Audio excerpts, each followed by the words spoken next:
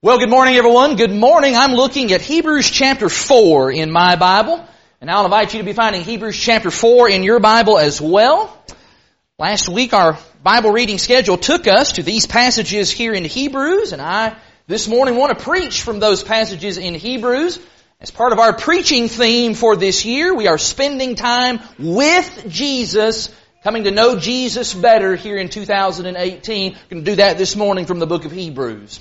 It's great to see everybody this morning. So glad and delighted that you are here. Especially happy to have our visitors and guests with us. Appreciate it so much that you've come to worship with us here on this first day of the week. We hope that you are being edified as we all together seek to glorify our Father in heaven.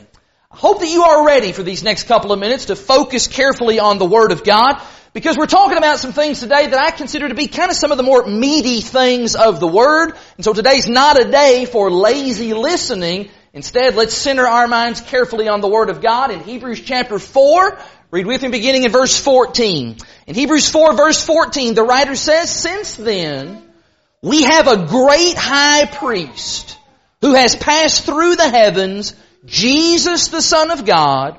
Let us hold fast our confession.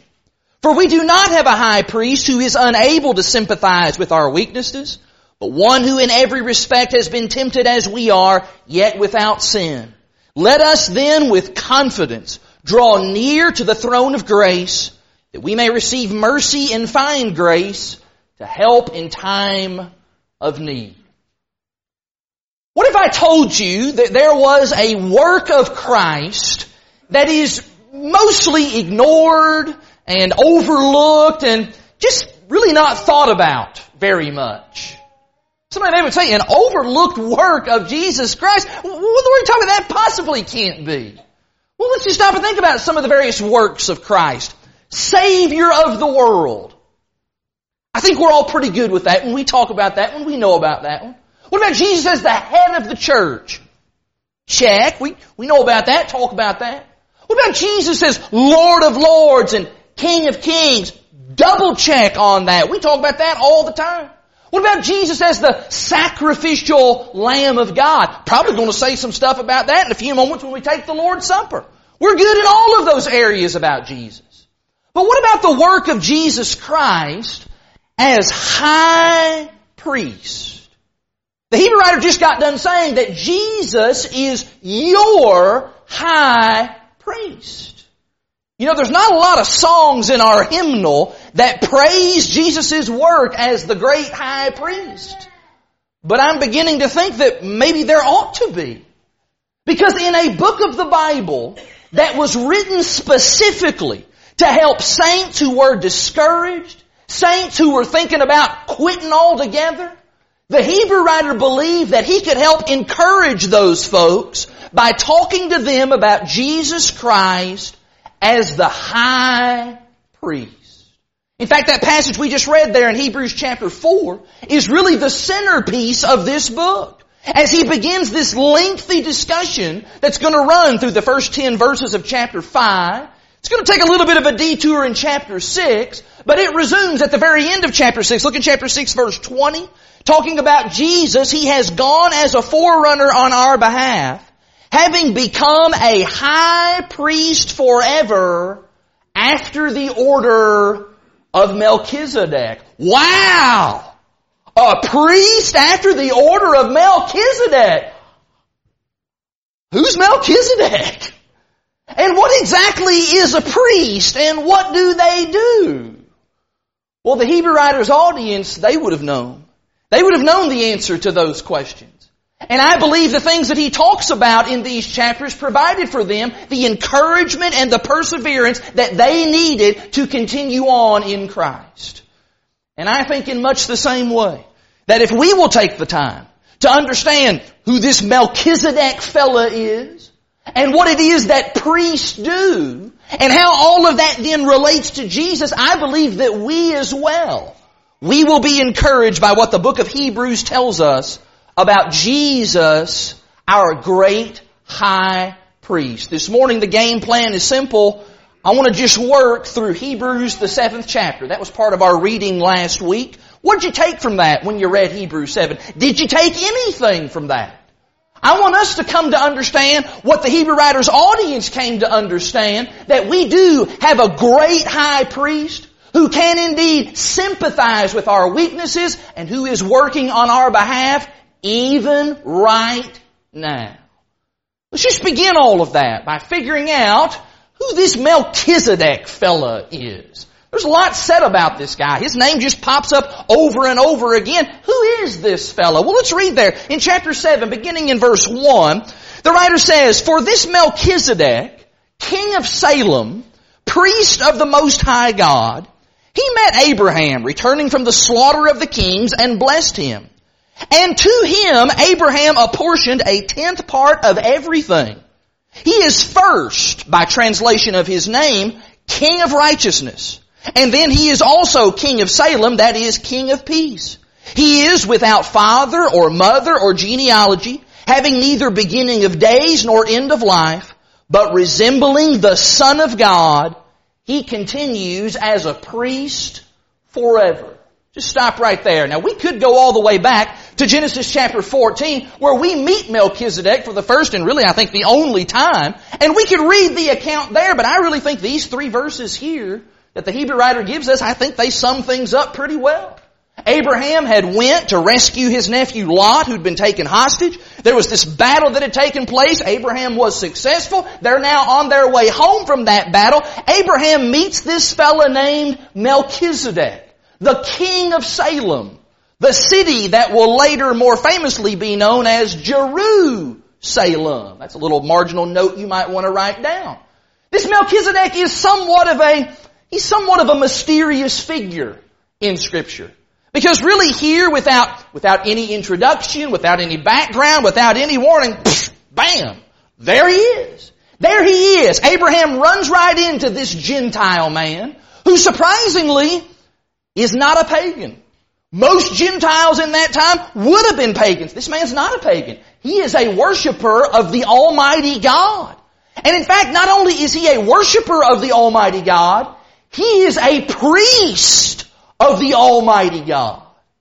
And that, of course, has caused lots of speculation about Melchizedek, particularly verse 3 there, where it says that he is without father and mother and genealogy. That's led people to say all kinds of things about Melchizedek. Some have said maybe that means he's an angel. Some have even said maybe that means he's Jesus. And I guess my response to that would simply be what's said down in verse 6, when it says that Melchizedek, this man who does not have descent, he is described there as a man. He is not an angel. He is not deity. He is simply a man. And so when the Hebrew writer says that he doesn't have genealogy and doesn't have descent, what does he mean?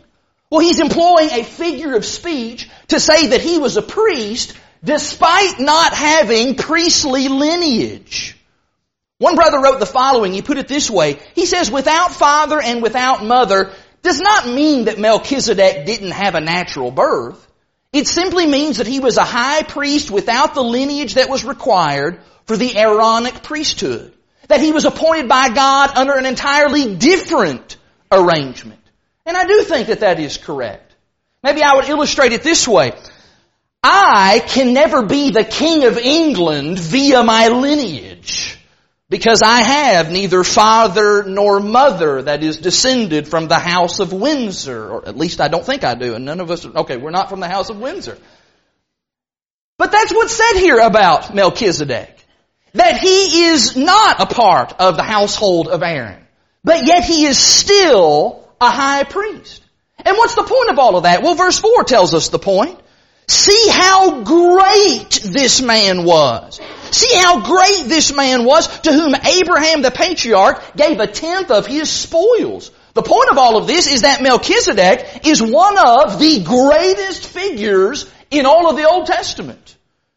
You probably never thought about that before, but he is. You know, we think about Abraham. Now that's a guy, that's one of the great figures in all of the Old Testament. But did you notice when we read verse 1? Melchizedek was the one blessing Abraham. You know, when you are in such a superior position to where you are the one giving a blessing to Abraham, you're somebody. You are an important person. And then furthermore, as we just read there in verse 4, Abraham paid tithes to him. That made Melchizedek superior not only to Abraham, but by extension that made Melchizedek superior to all of Abraham's children and all of Abraham's descendants. Drop down and look at verse 9. In verse 9, one might even say that Levi himself, that was the priestly tribe, that Levi himself who receives tithes, paid tithes through Abraham, for he was still in the loins of his ancestor when Melchizedek met him. What the Hebrew writer is saying in these verses to his audience is that, hey, you guys, you folks, you're all impressed with Abraham. You're all impressed with folks that are part of this Levitical priesthood. I'll tell you somebody who's even more impressive than all of them. Let me tell you about Melchizedek. Now maybe right here what we ought to do is we ought to just step back for a moment and let's think about the recipients of this letter that we know as the book of Hebrews. This book is called Hebrews because it is addressed to a bunch of Hebrews. It is addressed to people who had probably grown up in the Hebrew faith. These are people who they'd been Jews. Which mean that they had been accustomed, they had probably been trained ever since their youth, to think about the high priest and the priestly office as being kind of the most important figure in all of Israel, in all of Judaism. The high priest was one of the most respected, one of the most venerated officials in their particular religious world. The high priest, for example, was the one who served as the head of the Sanhedrin Council. You understand what that means? That means that made that man functionally the equivalent of the president of Judea, the prime minister of Judea, if you will. That's an important man. Furthermore, the high priest was the guy who was in charge of everything that happened in the temple. All of the worship that happened in the temple. All of the sacrifices that were offered in the temple. He was in charge of that. He was responsible for all that. Arranged for all of that. On top of all of that, once a year, the high priest, he was the one man on the entire planet who was privileged to be able to go into that most holy place where he would then sprinkle blood that was necessary in order to make atonement for the people. You put all that together, you're talking about an impressive fellow. You're talking about the high priest. That's an important guy. Can you imagine maybe if you had been in Jerusalem, maybe as a young person, and maybe kind of the procession of people are walking down the street and you hear a voice saying, make way, the high priest is coming through. And all of a sudden, he comes bustling by with all of his big entourage, and he's got on all of his priestly vestments and garments, and it's amazing just to look at the spectacle. And maybe as a child, you say to your mom, your dad, you say, oh, who was that? And they say, oh, that was the high priest. The Hebrew writer is saying here in Hebrews 7, hey, you think that's somebody? That's not really anybody. I'll show you somebody. Take a look at Melchizedek. Now that's somebody who's great. Here's somebody who was a king and a priest. No earthly priest from the family of Aaron could ever say that about themselves. Melchizedek was greater than all of them, even greater than Abraham. And what the Hebrew writer is saying here is he's saying Melchizedek, that's a guy you need to keep your eye on. And then his most important, the point he's really wanting to make is that Jesus is after his order. Well, I just flung that right at you, Luke. I just was determined to get your attention there. Thank you. In Hebrews chapter 7, drop down to verse 14 now. In verse 14, for it is evident that our Lord was descended from Judah, and in connection with that tribe, Moses said nothing about priests. Do you see there that according to the priestly lineage, just like Melchizedek, Jesus couldn't be a priest, not after the flesh. Jesus was from the wrong tribe. He's from the tribe of Judah. He wasn't from the tribe of Levi. Jesus didn't have the priestly lineage that was necessary in order to be a priest after the flesh. Verse 15 though, this becomes even more evident when another priest arises in the likeness of Melchizedek, who has become a priest not on the basis of legal requirement concerning bodily descent, but by the power of an indestructible life. For it is witnessed of him, of Jesus, you are a priest forever after the order of Melchizedek.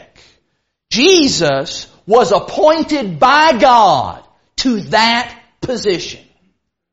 And so after all that people would have thought in New Testament times of the earthly high priest, how high up that he was lifted and thought of in people's minds, how the respect that he was given, all the things that was done on his behalf, the Hebrew writer says here that Jesus, he is worth infinitely more than any of them. He is a better high priest. He is like Melchizedek in that he is greater than all of them. Now, I began this lesson by saying that not a lot is said about the idea of Jesus as high priest. And maybe the reason we don't say much about that, maybe the reason that we don't think about that an awful lot is because that just didn't seem like something we can really relate to. Maybe we just really can't appreciate all of this because we don't have an earthly high priest on this earth today. There's no position within the New Testament church that really even begins to compare to the high priest. And so it's hard for us to totally relate to the importance of what the Hebrew writer is trying to get across here. Maybe the best thing that we could do, maybe the best analogy we could use would be maybe if we were talking to like a Roman Catholic. And we said, hey, the Pope, you guys lift the Pope up on a pedestal there. Hey, this guy's greater than the Pope. What? Greater than? That's amazing. Or maybe if you were talking to a Muslim and you said, hey, you guys are all about Muhammad. Well, Muhammad, well, he's somebody. But I'll tell you what, this guy is really somebody. He's better and greater than Muhammad. What? Greater than Muhammad?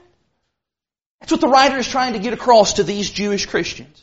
Just like Melchizedek was greater than any of the high priests that had descended from Aaron, Jesus is greater. No, in fact, Jesus is the greatest. Because the leader of Christianity, he's not some man. No, the leader of Christianity has an indestructible life. He continues on and on and on. He is the Son of God, a priest forever. You really can't get any better than that.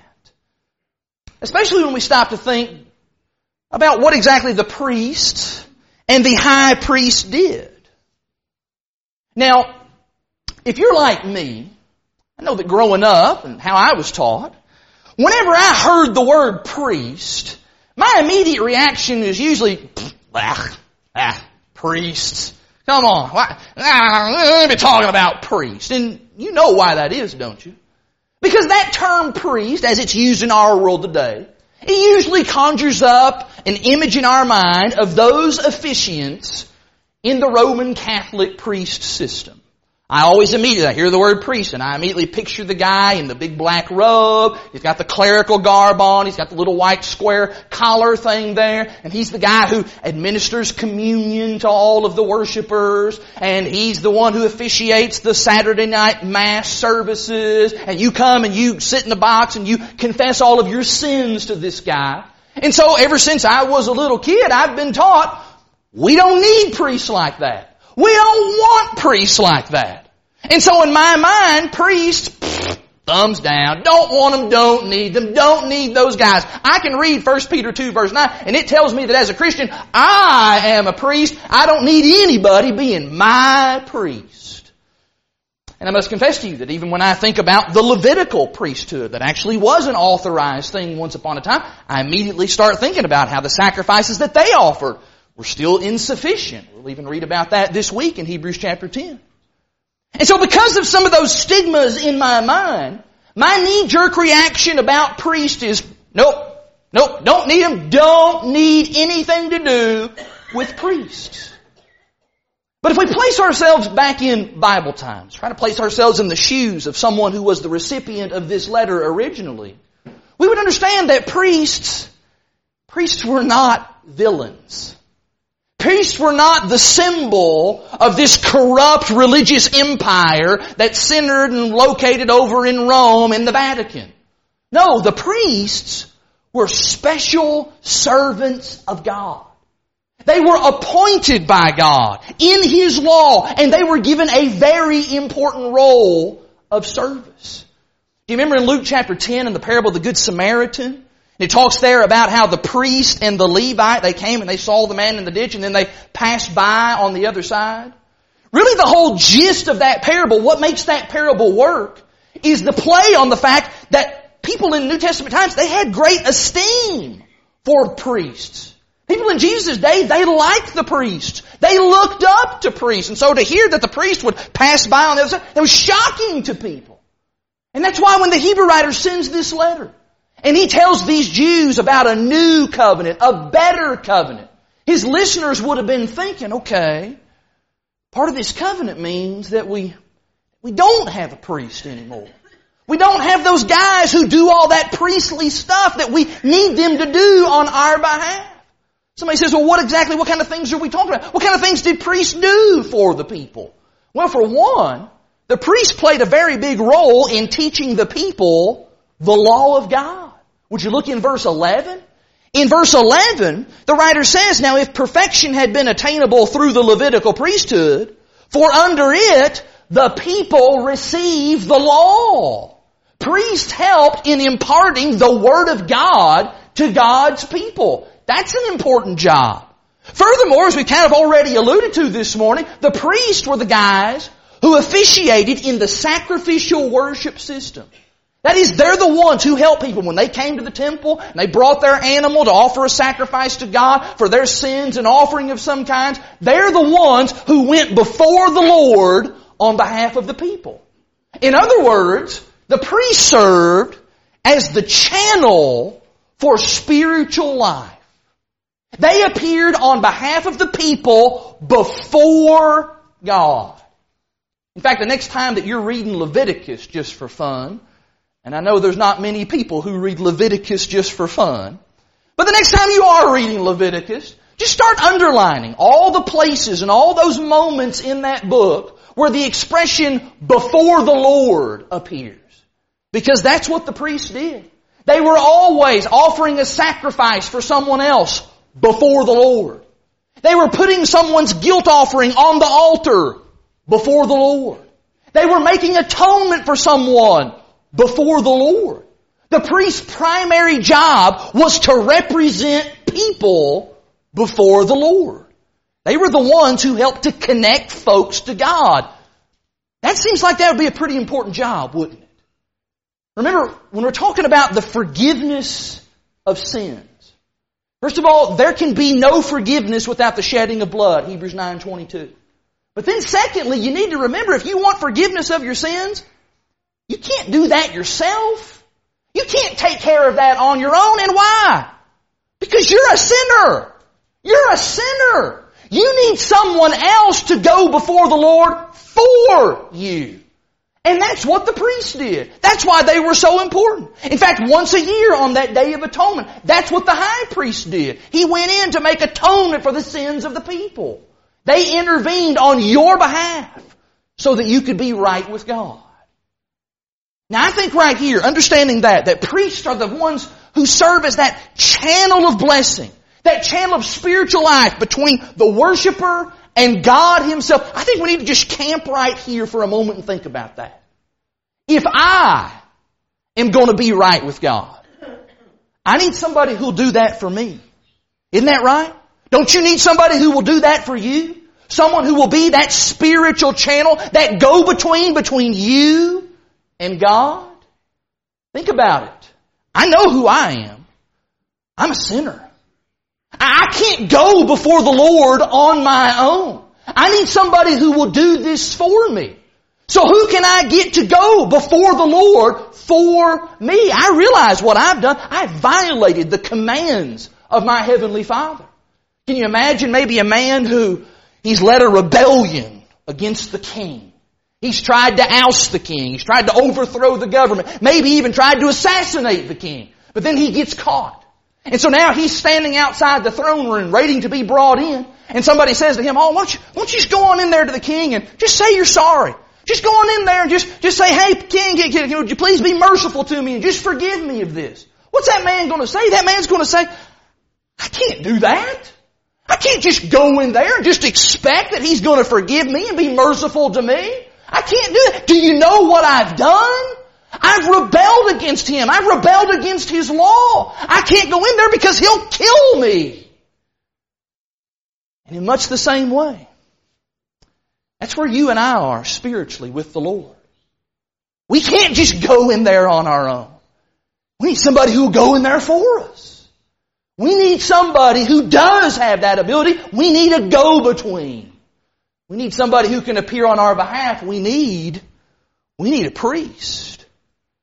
Now somebody's maybe thinking, well Josh, didn't you just say 7 minutes ago that you didn't need no priest, you didn't want no priest? And yes, I did say that. I do not want nor do I need an earthly priest. I do not want nor do I need some human being who serves as a go-between between me and the Lord. That particular system of doing things has changed. Verse 12 tells us that. What I need, what you need is the priest. We need the great high priest. We need Jesus Christ to go before the Lord and intercede on our behalf. That's verse 22. This makes Jesus, verse 22, the guarantor of a better covenant. The former priests were many in number because they were prevented by death from continuing in office. But He holds His priesthood permanently because He continues forever. Consequently, He is able to save to the uttermost those who draw near to God through Him, since He always lives to make intercession for them.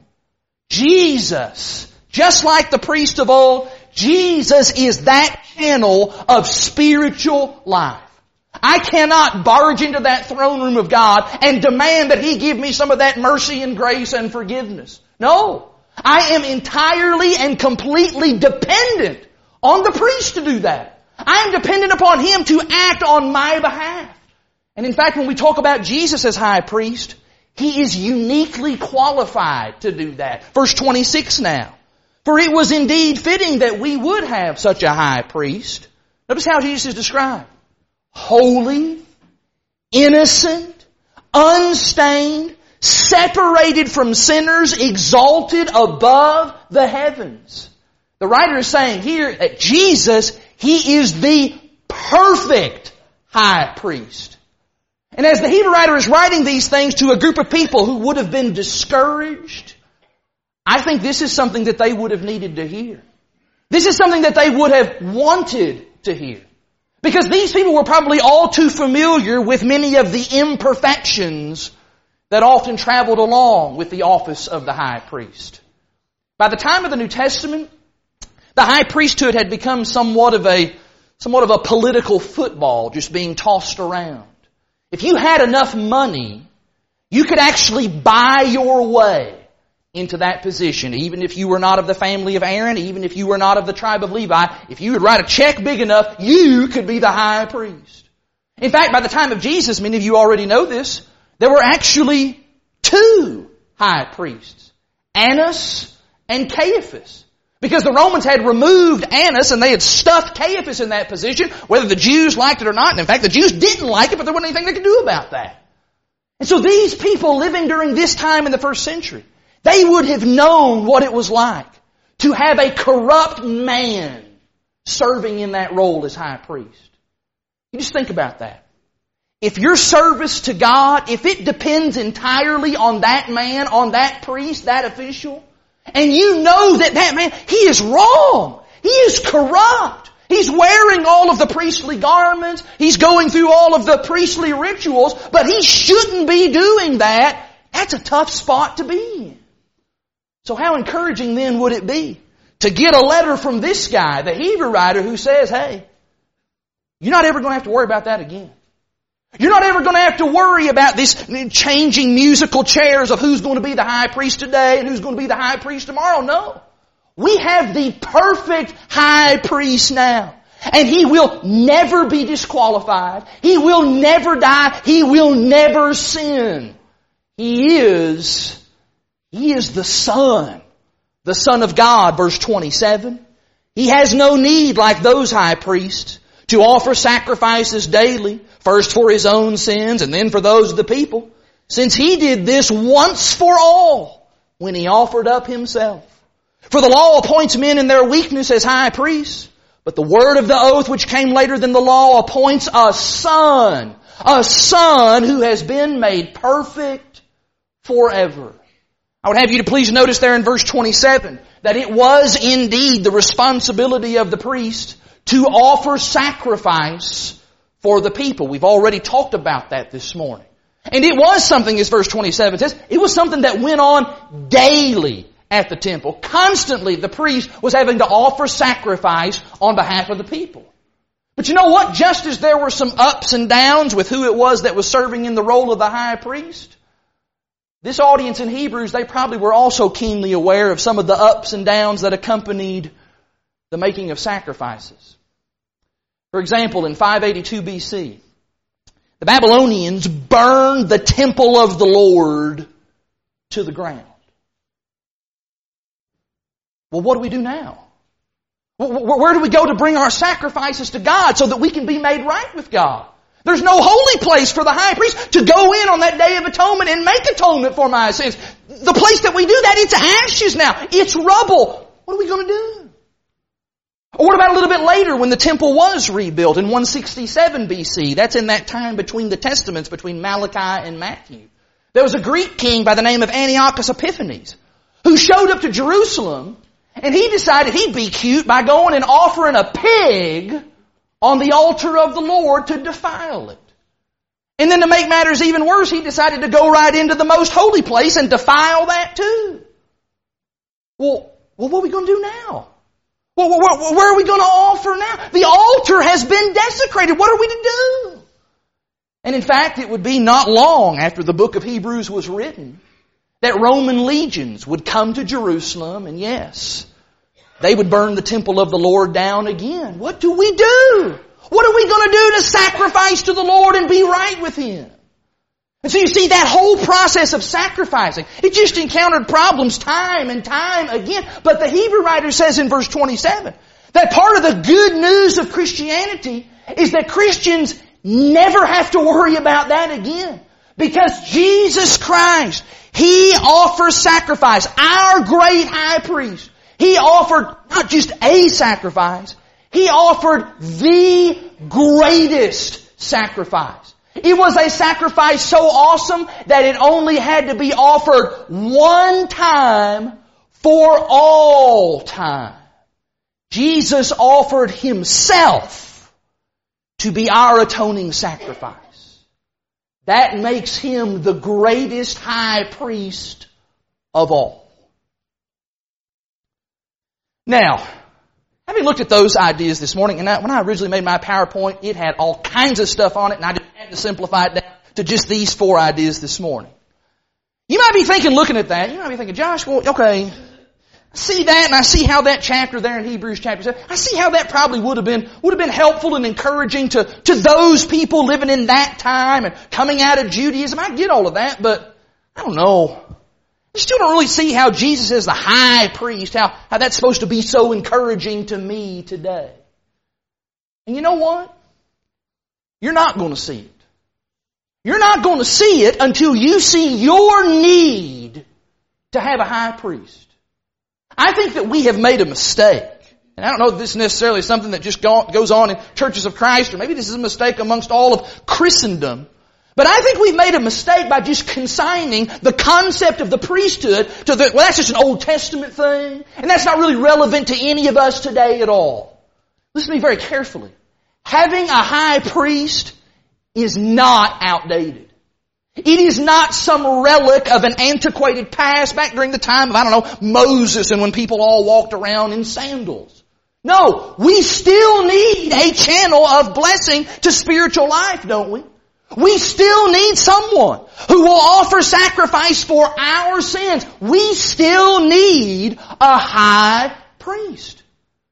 And the Bible tells us that Jesus is that high priest. After the order of Melchizedek, He still saves to the uttermost, always living to make intercession for His people. In fact, let me make that very, very simple this morning. Jesus goes before God for you. That's what that says to us. He is the perfect high priest who opens up the way to God. In fact, He is the way to God so that we can be in a right relationship with Him. That is strong encouragement at the very core and foundation of who and what we are as the children of God. And so the Hebrew writer says in chapter 8 and in verses 1 and 2, he says, now the point in what we are saying is this. We have such a high priest, one who is seated at the right hand of the throne of the majesty in heaven, a minister, a servant in the holy places, in the true tent that the Lord set up, not man. If you have ever been discouraged, if you have ever thought to yourself, I just don't think I'm going to make it. Talking about that majesty, I just don't think I'm going to make it to that majesty in heaven. Yes, you are. Because Jesus is your high priest. He's making intercession for you. He saves to the uttermost. If you've ever thought to yourself, I'm just so weak. I just mess up all the time. I'm so sinful. I don't know why I even try. Maybe I ought to just give up on this Christianity thing. Don't do that. Jesus is your high priest. He is pulling for you. He is working on your behalf. Maybe you've never even started that life as a Christian. Because maybe what you've told yourself is you've said, man, the Christian life, I can't do that. Yes, you can. Yes, you can when you realize that you have a high priest who is helping you each and every day. Maybe you are a Christian and you know that there's sin in your life. And maybe it's the kind of sin that you've just told yourself, I just don't think God will forgive me of that. I don't think there's any way that God would forgive me of what I've done. Don't think that. Jesus is the high priest that laid down His own life. It was the only sacrifice possible that could have made it so that we could be forgiven of any and every sin. We will turn to Him in repentance. You see, as we read Hebrews, and especially as we read Hebrews 7, it's not just those Jews way back then who needed to be encouraged by knowing that Jesus was serving them. And I want to say as well that serving that Jesus does, it's not a past tense thing, like He did it one time all the way back on the cross and He's not doing anything anymore. No. Jesus serving as high priest is a present tense thing. It is something that He is doing right now. That is your high priest. His name is Jesus, and He is the Christ. Now maybe there's something pulling at you right now, even as we speak. Maybe what's pulling at you right now is there is this need within you to confess Jesus Christ as God's Son and to be baptized in water for the remission of your sins, as Acts 2:38 instructs. Maybe what's pulling at you right now is the need to repent of sin that is evident in your life, brother or sister. Maybe what's pulling at you right now, though, is maybe just the need to ask for prayers and for encouragement because you are feeling discouraged. We want you to know as we extend the invitation right now, we're standing ready to help you in whatever way that we can. But we realize that we are merely instruments, we are merely tools in the hands of the Master. Because at the end of the day, the one who is really doing the work is Jesus, the great high priest. Can we help you this morning? Will you come to Him? He is ready to make intercession for you so that you can be right with God. We can help you to that end. Would you make your way down front? Do that right now while we stand and while we sing.